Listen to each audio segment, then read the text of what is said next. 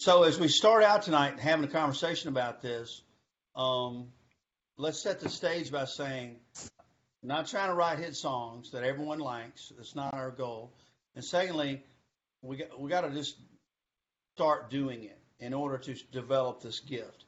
And that's what I want to encourage you. If you don't get anything else out of tonight, I want you to feel inspired by Scott singing that song that he wrote, and hopefully by Stephen encouraging you, and me as well, and going, you know what? I think that's something we could try in our church. Man, if that's as far as we go, that would be a huge way to make an impact in your church. We at the Station Church in Birmingham, Alabama, wrote some songs that that represented what our church was going through at the time, and a couple of them became very popular within our congregation. And so Stephen, I'm going to turn it over to you to just talk to us, share with us some tips of, maybe generally speaking about songwriting, writing what you consider to be a quality song. Just talk to us, basically. Yeah. Well, I am certainly a believer that anybody can write a song. Okay. Anybody. It doesn't matter your musical experience, your maybe musical position, whether it's at a church or otherwise. Anybody can write a song. One is that because I think you only need two things. You need an appreciation or enjoyment for music, meaning you need to like music. I think that's a pretty fair statement. And then the second thing is you need to have an opinion. That's it. You need to like music, and you need to have an opinion. Yes. So, in other words, you need to have the want to write music, and then you need an opinion. So the ability to be able to look at something and say, I like this or I don't like that. Okay. Never thought of it like that. Okay. If you have the want and you have the ability to form an opinion, then you can write a song. Wow. Okay. That boils it down. There you go. That's pretty encouraging. That's all I got. Now, if you want to write a good song. Oh, a good song. Okay. That's when it starts getting complicated. I actually heard it shared like that.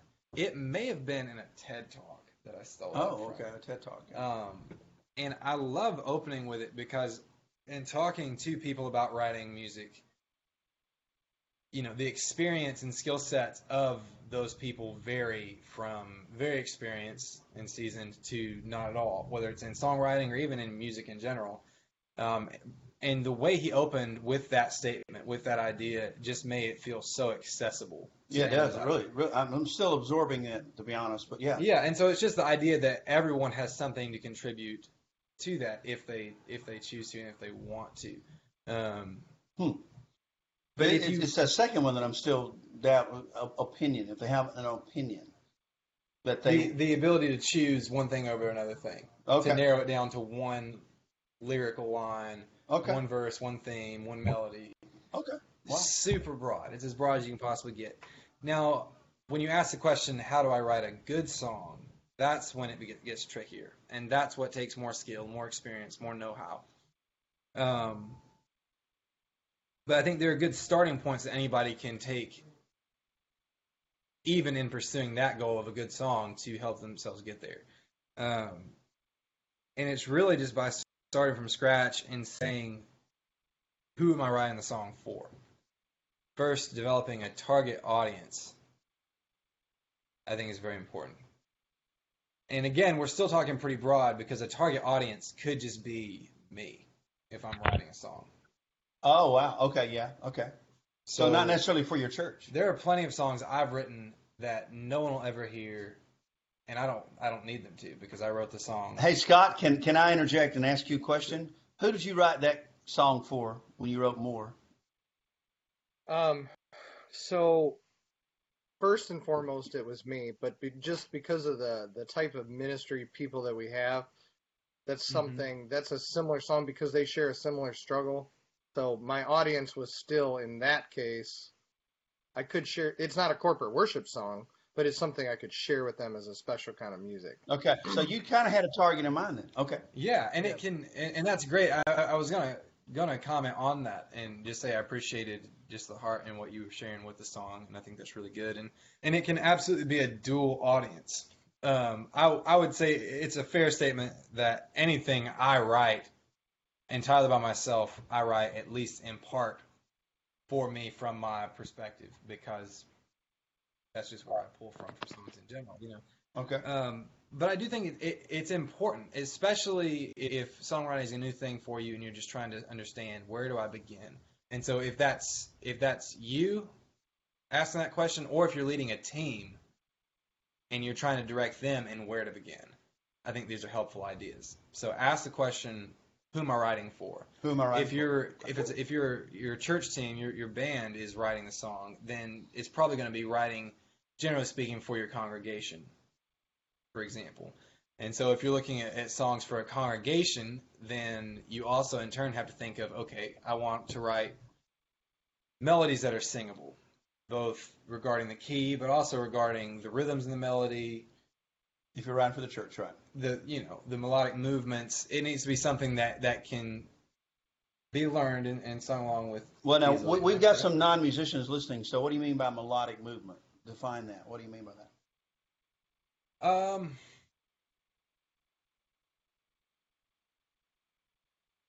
Interesting. I don't know how to explain it exactly in terms. You mean simplicity? Sure. It's a simple melody versus a complex melody. What does that mean?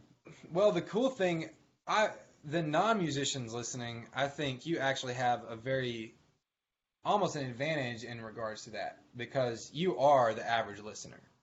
I've always felt that way in terms of songwriting.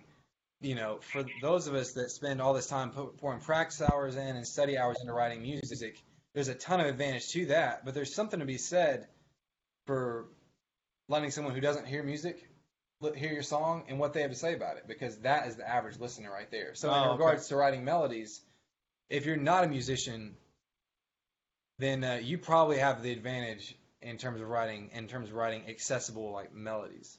Okay, because my other question is accessible in the sense that they can sing it or they can just listen to it. I believe sing it. Okay, because the goal 85% of most songs in a church is hopefully that they would want to sing along with you. That's personally my goal. I'm not going to try to make a biblical case as to why it should be like that all the time, but that's I mean, if it's a congregational setting, what I want for that period of time I'm on stage with people is for it to feel like a unified voice. So they can engage and sing along. Right. And so melodic movement means it doesn't get so complicated and so wordy or so intricate in its movements up and down from note to note that it confuses people. Yeah.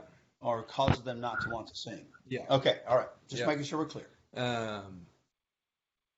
There's a song right now that Carrollton's actually playing live that I wrote, funny enough, but I don't enjoy doing it live. Which one? It's called Hold You is the name of the song. Okay. And so the chorus is, why don't you let me hold you, rest your head and quit trying to fight it. But the way the drums move, it's a song, it feels like you should be able to engage to it. It just feels like something you want to clap to naturally, but the clapping should be on the offbeat. Okay. The accents are the offbeat. So it's, the way the drum. Why don't you let me hold you? Yeah. And especially white people don't get that. Yeah, we can't figure that out. Yeah. So it's just a bunch of. Yeah. You know, and I did it. So I created the song, so it was my bad. But stuff like that, for example, you know, if I'm writing for a congregation, I want to give them a good opportunity to be involved and to jump in with that. Okay. You know? Is everybody okay with understanding what we're saying with that? I'm trying to adjust this. Yeah. And we're making sense with that? Yep. Yes? Okay, carry on. Sweet. I'd be interested to know if you guys agree with that. That's a good question. I agree with it. In terms of if you're writing for a congregation, what does it look like? Is that what it should look like, I guess is what I'm saying. I think the challenge with a lot of stuff. Special. What's that? I think the challenge with a lot of stuff that's coming out right now is that it's cool, but it's not easily singable for a congregation. Yeah. Yeah. Wow. Okay. Song keys are the classic example, I think, the past like 5-10 years of that. Oh, yeah. You know? Yeah. Yeah, exactly. 10 years ago, 15 years ago, songs were lower keys, but now popularity is to go up much higher. Right. That is hard Right. for us guys to sing along with. And you know, I think nothing's black and white. Very little is, especially in music, because music is so ultimately subjective. It's so broad.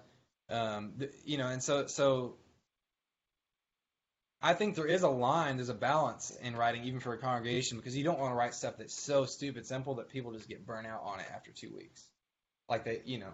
Okay. So there's something to be said for writing melodies that are interesting in terms of the movement, while also being accessible, even if it takes them 2 or 3 weeks to access it. You know, 2 or 3 times listening. Like, you know, I don't think there's anything wrong with writing something that takes people a few weeks to get a hold of. Okay. Like, I'm going to go back to Scott's song. What was interesting to me and jumped out to me is how he stopped after the word more. Mm-hmm. And he paused. And he emphasized the word more. Was that intentional, Scott? Did he like, okay, I want to focus on the word more, so I'm gonna stop. I mean, you gave like a beat or two of space between that and the next phrase, and I thought, well, that's kind of cool, because to me that felt intentional. I don't know if it was, but and that helps me remember that word. In other words, so I still remember it now, even though you only sang it once. So it was not intentional, but I appreciate that feedback. Yeah, it's something to think about. Say that again. It wasn't intentional, but I appreciate the feedback because that's something to think about as I write future songs.